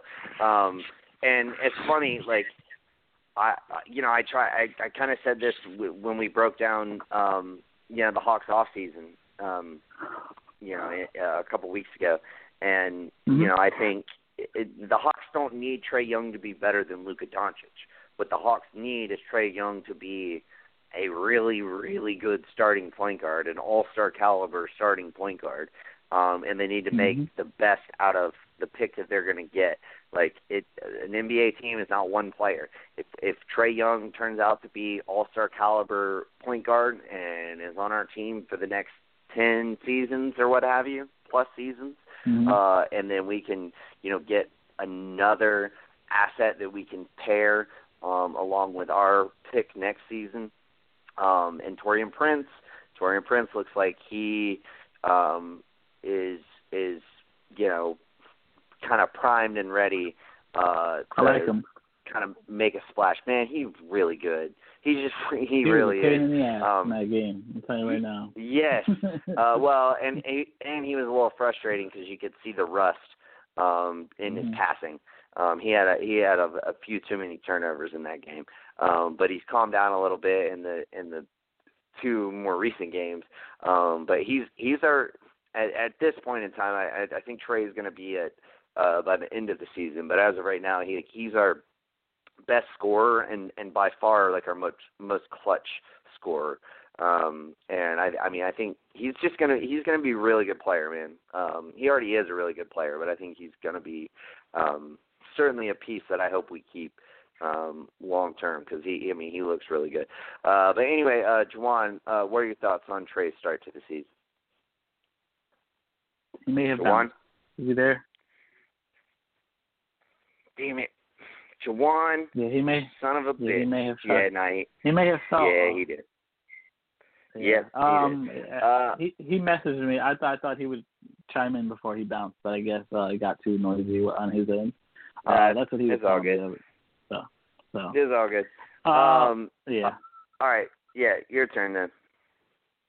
I'm just gonna go with the rookie because I've been keeping track. I think there's probably, if my estimations are correct, but I did my math wrong. Because when you bring up Trae Young, I'm like, oh shit, I didn't count for Trae Young over the Doncic. That was really stupid of me. But I think as of right now, there's only 3 rookies that are starting in the league at the moment, in starting rotations. There's like probably 10 rookies in rotations in general. I've been trying to keep track, my friend. I've been trying to keep track. Sounds like it. Well, I know Trey, Luka, they're both starting. Is Bagley starting? Wendell Carter is starting. No, Bagley's They're starting not him above Lopez? I haven't even watched the Bulls game. Yeah, Damn. He's starting Wendell Carter at the moment over Lopez. Ayton's got to be starting, right? Ayton's starting. Oh, yeah, Ayton. Yep, Ayton is starting, so that's 4 right there. So, yeah, there's 4 rookies at the moment I think that are starting. Gotcha. Yeah. But hey, you can't go wrong with Ayton. But I'm going to go with a biased choice. I'm very impressed with Alonzo Trier coming off the bench. Oh yeah, he's been very impressive for the Knicks coming off the bench. Has taken a role as the primary ball handler off the bench for a bench that doesn't have one. We don't really have a key ball handler off the bench. Alonzo's taken a lot. ISO Zoe has taken a lot of that brunt, handling the ball for the bench for that second unit, and he's done a hell of a job. He's also one of the main scorers off the bench. He's just had a really good season, and it's crazy. A guy that went undrafted is just playing as well as he is and playing like a vet already. And I have to give him a lot of credit for showing that he can hang in this league, man. I've just been so impressed with that kid. And I just sucks because I know Kevin Knox got hurt. He just twisted his ankle, and he had he had a rough preseason, but he was starting to find himself in the first 2 games, and he twisted his ankle against Boston. I'm like, God damn it. He was just finding himself, and then he goes, and then he gets hurt. But I have no worries. Knox will be back, and he'll find. I really believe by the end of the year, Knox will probably be starting, and he'll be in the starting lineup. And but Alonzo Trier, man, that kid. I think he's on some weird contract right now where he's not officially completely signed as a full-time guy yet. I think they're still waiting that out, but he's definitely getting a spot on the squad. And I don't think he's to the point where I don't even think he's going to play some G League games. He's a key part of the rotation. I don't see him losing that spot. So I've been really impressed with Alonzo Trier so far, a guy that no one had on their draft board. Let's put it that way. Yeah. I mean, I did have him on my board. Your board. Okay. I mean, I think he was outside of the top 60 though. I think he was hovering. I feel like he was hovering right around 60. Like he was one of those guys. Borderline was going to get drafted. Yeah. But I had no doubt that he would be a G Leaguer. Like, I mean, a successful G Leaguer and make an NBA team. I just didn't think it would be this quick. and it has been really impressive. And by the way, I like that you picked him, if for no other reason than, like, what impresses anybody. Like, it doesn't necessarily have to be the best rookie, but, like, the fact that he's been able to do what he's been able to do on that team, given where his position was as far as being undrafted and all of that, that's really fucking impressive. Like, yes, that stands out. So yeah, I like that pick, man. That's definitely one. I feel like a guy. Lineups, man. Definitely a guy that you're gonna have to keep an eye out for, and I'm hoping that he gets some more minutes. Maybe y'all can find a trade for Courtney Lee out there, and then plug Trier in there. I'm not even worried about Courtney Lee coming in and taking his spot, and that's how confident I am. I'm that confident in Rondo Trier. I really am. Because, look, like I was just telling you, there's nobody off the bench that can handle the ball. Moody right now is hurt. So while he's hurt, there's no primary ball handler. So he's the primary ball handler off the bench. While, it's because in the starting lineup you still have Trey Burke and Frank can handle it a little bit, and so can Tim. But they're starting. So when they're on the bench, like the bench really, Ron Baker's not really a ball handler. And so he's really the primary ball handler off the bench. So he has a role, He has a role.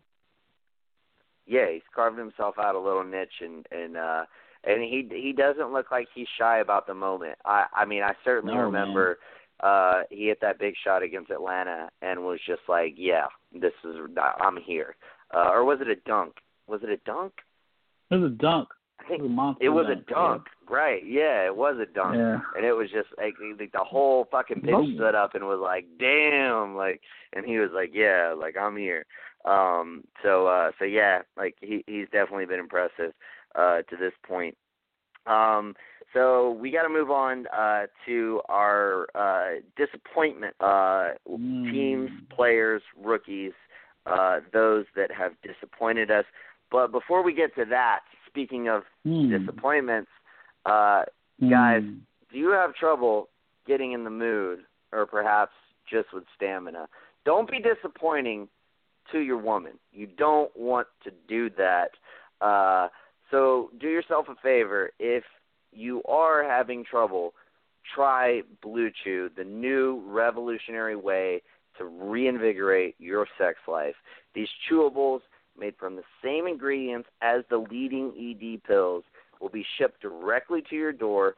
No doctor's appointments, no lines, and most importantly, no more awkwardness.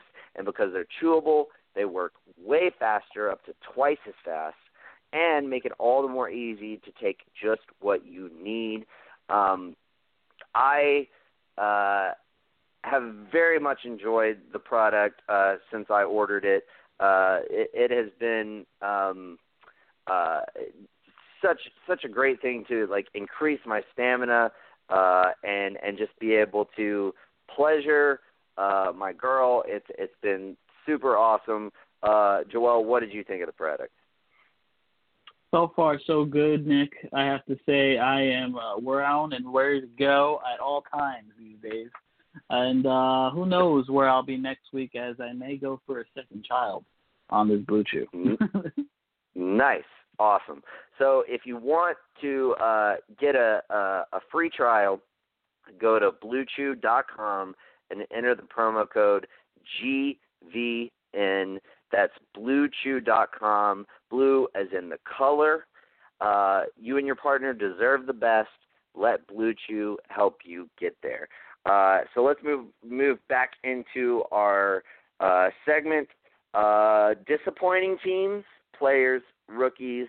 I'm going to give you first up on the disappointing team. Most disappointing team so far this season. I will say the most disappointing team thus far, and I don't think it's going to last, it's probably the Los Angeles Lakers. Yeah. I've been surprised. They've had their ups and downs, but for the most part, they can't seem to, like, get over their little hump, and I think they will. I'm not worried by any standards, but as of right now, they've kind of been a little bit disappointing. You think they have LeBron James, you think they do it just a little bit better. They're missing some links in there for me. I mean, they can use another big aside from JaVale McGee, in my opinion. But, I'm not, like I said, I'm not worried about them. I think long term they're going to be fine. They'll probably make the playoffs regardless. But to start the season, I'm gonna say I'm a little disappointed. Yeah, I mean, they're kind of the obvious choice, I feel like. Right. But I mean, obviously, you didn't expect them to start the season 0-3. Right. It has been very disappointing, and I mean, I like you. I don't think it's necessarily going to continue, but starting off the season like that is rough. And now you got Ingram and Rondo out for 3 and 4 games respectively, and especially too, with Braun missing those 2 free throws at the end of the game, either last night or the night before. It was last night. And then disappointing. Yeah, and then missing the game winner. I won't say it was shocking, because he's never been a great free throw shooter. But for him to miss 2 in a row like that, I mean, he's never been a great free throw shooter, but he's usually that's his Achilles heel. Clutch. Yeah, I mean, it really is. To me, I feel like that's the biggest argument for Jordan against Braun is Jordan's 10% better from the free throw stripe than LeBron is career. But yeah, I mean, still nevertheless very surprising. I agree with you on the Lakers, but if I had to pick a second team, I'm not going to pick the Thunder just because they haven't had Russ yet. Obviously. Yeah, you're right. Yeah, and Dennis just hasn't looked that good, and that's honestly not surprising for me. I think Dennis has a lot of potential, and I just don't know if he'll ever really get to where his potential is, unfortunately. But no, I'm going to go with the Cavs, man. I mean, obviously they lost LeBron, and so it's not like anybody was really expecting them to be great. World beaters. Obviously. But, dude, they started the season 0-3. And, I mean, that's really disappointing. Losing to Toronto, okay, that's acceptable. Yeah. Even losing to Minnesota, somewhat. Not that somewhat acceptable. Losing to Atlanta by 22 points at home? Oh my God, that's dude. I know Trey went off, and that's gonna happen. But the other thing too, Kevin Love has not looked very good. He hasn't been terrible, and he did record average 18 rebounds in the last 2 games. So that's something that's promising. But he has not shot the ball well this season. The offense, they're obviously trying to work out how they're going to run the offense through him, which it makes sense. I mean, that's the obvious thing. Yeah. Take some adjustments. Yeah, it does. But in the last 2 games, he shot 31.6% in both of those games. And in the first game, he shot 27.8% from the field. That's rough. That's real rough. He's gonna have to step up his play. You just hit your shots, basically. And we're starting to see how effective is he going to be shooting more contested shots. Is this going to be something that he works out throughout the season? Are they going to work out how to move the ball around without having LeBron on that team? But there's going to be a lot of things that they're going to have to work on. Now, they got Brooklyn coming up tomorrow. If they lose against Brooklyn, that's going to be really, really disappointing because they got Detroit and then Indiana after that. They could be looking at 0-6 coming back to or playing Atlanta again, rather, coming to Atlanta, that'll be a home game. So having Atlanta come back in to Quicken Loans Arena. And then you got Denver after that. it could get really ugly really quickly for the Cavs, and if it does, you got to trade Kevin Love. I mean, at the very least, now you have him signed on long term. So I feel like at the very least that helps teams realize how to plan for how you're going to keep him. I think there's a handful of teams out there who would really probably like to have Kevin Love. The Suns come to mind. The Blazers come to mind. Perhaps the Miami Heat could use a guy like Kevin Love. There's a few teams they need out a healthy body. That's what they need. Yeah, well, that's true. But I mean, there's a few teams out there who I think could use a guy like Kevin Love. Essentially teams trying to bolster their roster and just be, a slightly better, a better team, either to make the playoffs or maybe to make it out of the first round. You're not going to have any, I don't think you're going to have any championship contenders trying to, trade for Kevin Love. But there are some teams out there who could use him. I don't like where Cleveland's going, but we'll see. We'll see if they can turn it around. I think I had them as the 19th overall team in the league. No, I want to say I had them at 21st. But because the West is so much more stacked, I had them at 9th in the East. Yeah, I had them as well. Yeah, it's not looking like that. As of now, I feel like Charlotte's going to be better than them. I feel like Orlando might be better than them. Does look better at the moment. yeah, very much so. But we'll see how it all plays out. All right, most disappointing player thus far this season. Ooh. Can I say something on the Cavs before we move on to that? Yes, absolutely. Yeah, well, all right, look. The Cavs thus far have played without – they've been hurt. I'm not going to – look, so I understand where you're coming from. I don't know what the fuck is going on with J.R. Smith. I don't know if he's hurt. I think he's dealing with an injury. He hasn't really played since the season started. No. I don't know what they're doing with Kyle Korver. I don't know if he's healthy scratches or he's hurt either. They haven't really played Kyle Korver. And those are two vets. I've been impressed with Cedi Osman so far. I think he's going to be a decent player. They just got Larry Nance back the other day. So, I mean, they're dealing with a couple injuries, so I'll give them the benefit of the doubt. But as of right now, I agree with you. I think they have been disappointing. I expect more from a team that should at least compete for the 8th spot in the East. But yeah, especially after Tristan came out and was like, we're still the Eastern Conference champions. You got to roll through us. All right, bro. Well, why don't you do something then? You ain't hurt. Go out and fucking get a double-double, motherfucker. This is absolutely true. I mean, they should do better. I mean, I agree with you. They should be a better squad right now. So I can't argue with that. But I do want to say they have been hurt, so I'll give them the benefit of the doubt.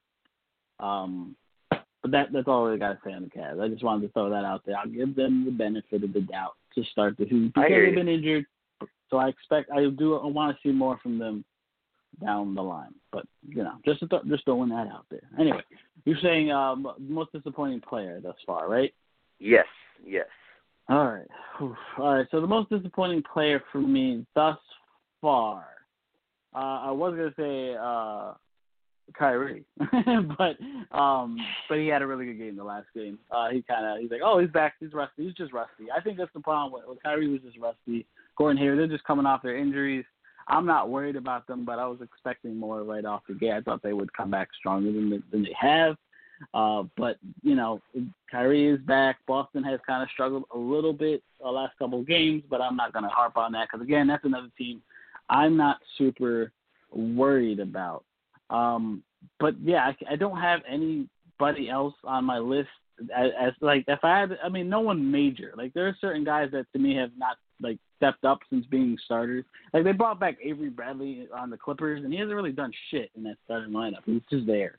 And I'm like, why are you there? Same thing with Gortat. He's there. He's just getting outplayed by Montrezl Harrell and them. So I had to name those two guys have been starters, and I'm like, why are you guys even starting? Like, why are you there? Like, if you're not going to do anything. And I'll give you – so maybe I'll throw them in there as disappointing players for me thus far. But they're so minimal. But those guys stood out to me for some reason as guys that are starting that they should be doing more. But, I guess those are my choices. Yeah, I mean, I would totally, like, Kyrie would probably be my first pick, just because I picked him to be MVP, stupidly. Right. During the season. I'm trying to be flashy. I'm trying to pick somebody. Yeah, and that's ultimately what it looks like, is that it's just kind of rust. So I'm gonna pick somebody that's, just a little more outside the box than that. I'm going to go with Oladipo, and he hasn't looked terrible. Like, he hasn't looked bad, right. But his 21.5 points in his 4 games, 6 rebounds, 3 assists, not bad numbers. I mean, not bad at all. But he hasn't shot the ball that well, especially the last game. He shot 34%. And his free throw numbers have been really bad. Like, he's only shot 50% from the free throw line this season. So, like, I guess I just kind of expected, like, after last season, I expected him to, come out just really balling out to start this season. Right. And like I said, he hasn't been bad. It's really hard to, like, just go out and pick somebody who you think has just been bad this season. We're so early in it. But it is. I mean, like you said, but I mean, he's just kind of disappointed me a little bit. And they're 2-2. I feel like they probably that loss to Milwaukee. Milwaukee earned that win, but they lost by 10 to Minnesota. That at the very least should have been a more competitive game. But they did beat the teams they were supposed to beat, Brooklyn and Memphis. But they have San Antonio coming up tomorrow. I'm going to be really interested to see Oladipo square off against DeRozan, because those were two guys who were vying for all-NBA teams last year. And they both ultimately made it. But, I think we all were contemplating which one of those guys made second and which one of those guys made third All-NBA. Like, I mean, there was a lot of jostling between those two guys. So they were, like, on par with one another. And I just think it'll be interesting to see those two guys square off against each other and see, who kind of comes out on top in that one. But, yeah, just slightly disappointed. I definitely think Oladipo is going to pick it up. I'm not worried about him. Just as you said with Kyrie. But just as far as the first few games of the season, I was just a little disappointed. Yeah, I can give you like a list of lower tier names, but like we'll be here all day. Yeah. All right, most disappointing rookie. A guy you thought was going to come out and play well and just hadn't quite lived up to that hype. Maybe not to you. I think to me, Marvin Bagley hasn't lived up to the. I think he's going to be fine. I just thought I expected him to win out that starting spot, but he's got like Bjelica is the starting power forward for the Kings at the moment. So yeah, right. I'm a little disappointed that Marvin Bagley couldn't beat out Bjelica. So excuse me if I'm just a little bit disappointed in you. I think you could be better. I think you are going to be better. Just to start off, he was the second overall pick. Like you would hope that guy's going to be really good. And he was starting all of preseason, and then all of a sudden they benched him to start the season. I'm like, what the fuck just happened? Like, why was he Bjelica? I was like, whatever, okay. So yeah, well, you know what? So far, we did say. I believe both of us did say Bjelica's ass better be starting for what he's fucking just got paid. So. This is true. This is very true. Maybe that's the reasoning behind it, and I didn't think about that. That's a very good point. So yeah, he is the starting power forward. He's earning that money. He has been playing pretty decent, so I'm not gonna hate on him. Bjelica too much. No, he has. Marvin Bagley. I expect him to beat out Mr. Bjelica by the end of that season. He should be starting at the end of it. Yeah, I mean, I think ultimately, if I'm the Kings, my goal is by mid-season and throughout the rest of the season, I want my starting power forward and center combo to be Bagley and Giles. Like, that would be just there. I mean, they're both athletic. Obviously, Giles, ton of fucking potential. I mean, he's dealt with a lot of injuries throughout his the infancy stage of his career, and I mean, he's yeah, and I mean, obviously he didn't get a lot of run at Duke because of that. But I mean, he was one of the top prospects coming out of high school. Was a McDonald's All-American, and I mean, I just think he looked really good in summer league, and I think that those are the two guys that I want. Like, I don't really want to invest money into Willie Cauley-Stein, it being that I have all of these other options that look like they have higher ceilings. I think at this point, you kind of know what you're going to get with Cauley-Stein. And it's not what you wanted when you drafted him at, number 7 overall, number 5 overall, something like that. I mean, it was a pretty high pick. Right.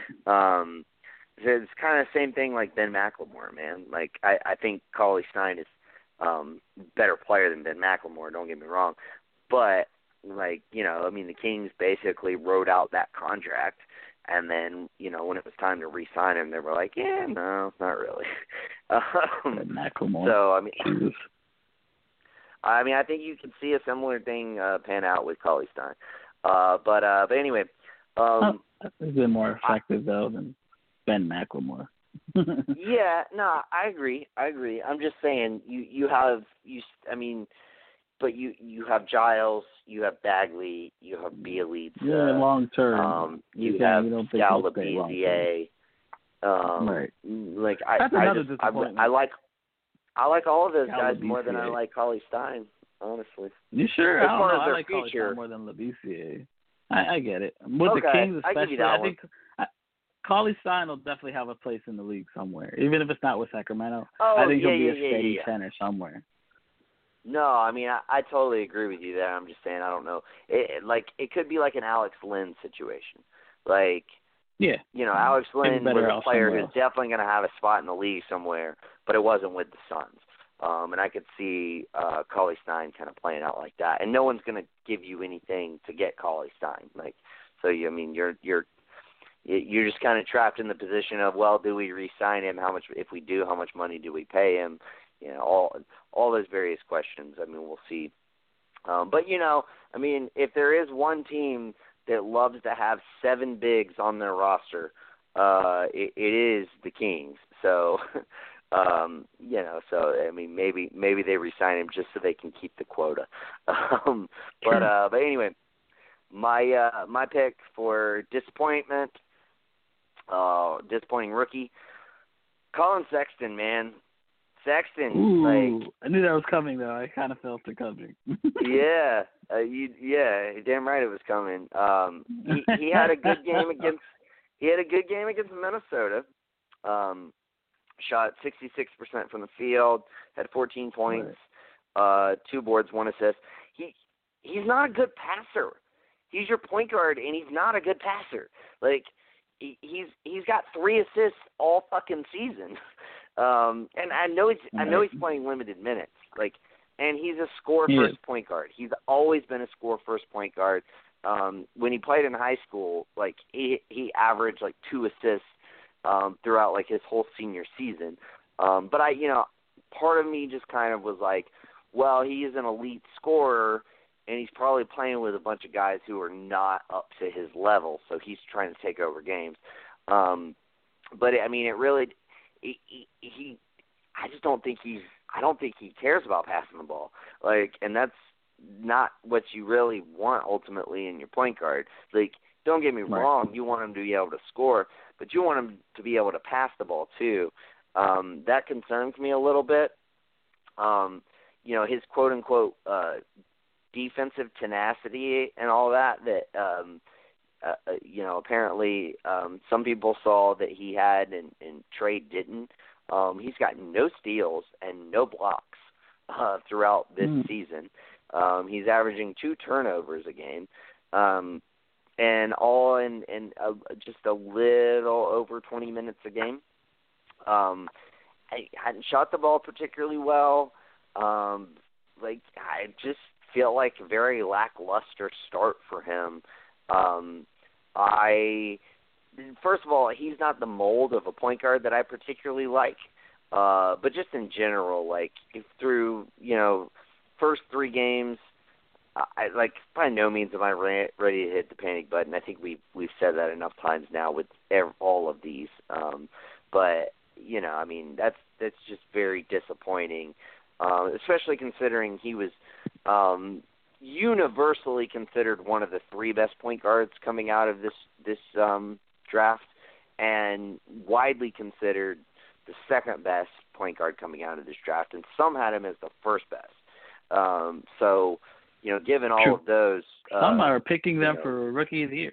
So yeah, there's a lot of hope. A lot of somebody did do that, didn't they? Yeah. Some people. Some. I don't remember who that was. I don't name names. Yeah, well, I don't either, but I can just say Luke is going to be the Rookie of the Year. Yeah, that was good.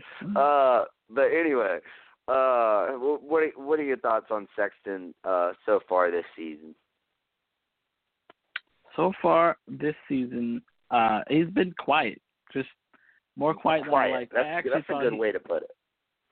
He is. He hasn't really made a lot of noise. He's been there. He's there. And I expect more from him because I actually expected him to start over George Hill.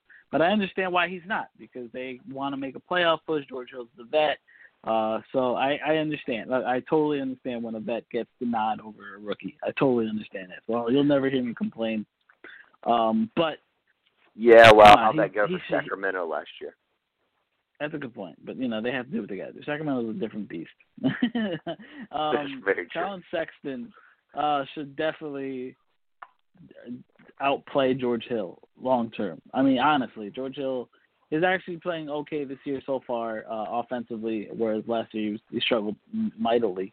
But Sexton has to play well, really well, if the Cavs expect to make that 6th seed, in my opinion. Because he's the young bull. Remember, he's he's supposed to be that guy. Right. He has to step it up. He really does, and I think he will. It's just maybe the game is a lot faster than he was expecting, and he's just not adapting yet. It's still early. It's hard to talk shit about any of these guys because a lot of these guys are still just adapting to the speed of the game, and like especially a guy like a point guard, it's just different for them. So I don't want to hate on him too hard, but I do understand that he does kind of got to step it up. He's got to step it up, especially that game against the Hawks. That was a really bad game for him. Yeah. Especially when you got to go up against a guy that like Trae Young, who you were compared to. They were saying, there was a lot of comparisons thrown around, and Trae Young shitted on him pretty bad. That's all I'm saying. Yeah, that and there was a lot of talk after that Alabama-Oklahoma game about how much better Sexton was, and stats don't really say that. Now that the optics did, because Colin did make it a point to go head to head against Trae. So the optics definitely favored him in that game, but the stats didn't really line up. And in this game, obviously Trae took over the game for his team, and Colin was nowhere to be found. And also, you just have to keep in mind, Trae Young played on a team in the Oklahoma Sooners that didn't have another top 100 prospect on that team. So all of the talk about how did he have such a hot start to the season and trail off? Well, they started double triple teaming him. So that's something you can't really get away with in the NBA. So I think we're seeing some of that stuff come to fruition. But anyway, we got about 6 minutes left. want to quickly get into this last topic. Way too early overreactions. So just anything you want to throw out, whether it be something that you feel like you're damn certain you've been proven right about so far this season, about something you thought, something maybe that you're like, fuck, like I did not see this coming. What's an overreaction that you are certain of, but it's just way too early to be as certain of it as you are? That's a great question, Nick. I try not to overreact to anything. So, like, I know. I can give you a couple things. It's tough for you. It is hard. It's very hard for me because I am not one to overreact to mostly anything. So, like, I can give you a couple things that are easy to overreact to, but I'm taking this, slow approach to. Like the Lakers, like the Rockets, haven't looked good, but I'm not overreacting. I'm not gonna say this or make any outlandish saying like, oh, this. But I understand if someone does. Like, oh my God, Lakers! Oh, I knew they were gonna suck. No, it's only 3 games. Relax, and they'll be okay. Now they're both got suspensions to deal with, So I'm not gonna overreact to the 2 teams that should be better teams not playing well to start the season. That would be, and the same thing with the Celtics. They haven't had the best 4 games. They struggled against the Knicks, and they lost twice. And one of those games was to Orlando. So yeah, I'm not overreacting, but it's not a good look. So those are my takes so far. I got you. Well, I'm going to give you a genuine overreaction. The Orlando Magic are going to make the NBA playoffs. That is my genuine overreaction. And we've been down this road before, or at least I have. I think 2 years ago, I picked them to make the playoffs. This is like the first year that we really did this, and that was only at the tail end of that season that we started doing the shows. And then last year I did not pick them, but they got off to a hot start, and I was like, oh, maybe the Magic are going to do something. But them and Memphis got off to a hot start and fell off the cliff in like the second or third week. I think Memphis started like 5-1. They were good for a hot minute. Yeah, but I really like Jonathan Isaac. I think he's going to be really good. If they can find a way for him and Aaron Gordon to like share the floor. Vucevic has looked solid. Bamba's looked reasonably good. Augustine, man, he's a backup point guard in any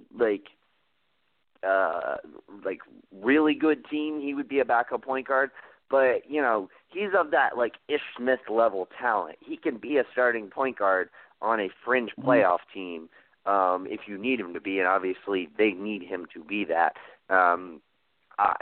I think they're going to rue the day that they just up and decided to trade Elfrid Payton for, a bag of chips.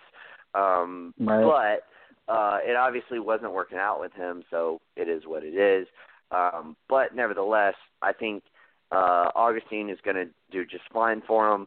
I'm hoping that Fournier and Simmons and Ross can all kind of step up, and one of these young guys, whether it's a Wundu in his sophomore campaign or Frazier in his rookie season, like they need one of those young guys to step up and give them, 15 to 20 minutes of solid play a game, because that they have, that's their biggest weakness other than point guard is just the wing play. Yeah, the wings and Ken Isaac and like I said, Ken Isaac and Gordon share the floor together. We'll see. We'll see if they can do it long term throughout the season. But they look good, man. They beat Boston the other night. I was really impressed with that.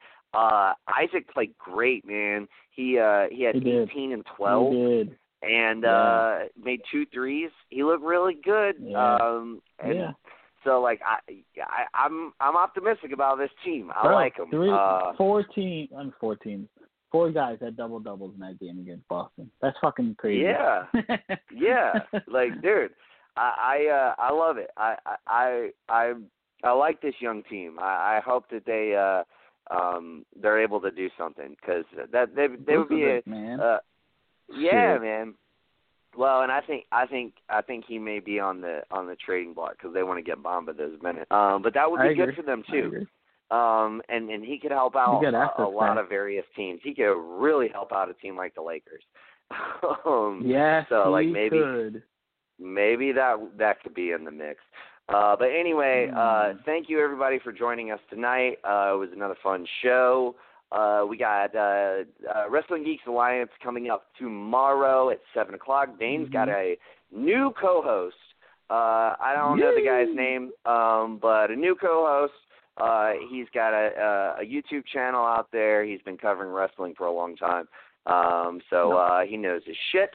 And as always, we are going to be available Sunday, 8 o'clock for Geek Vibes Live, and we will see you again next week for another episode of Full Court Press. Until then, peace. Peace.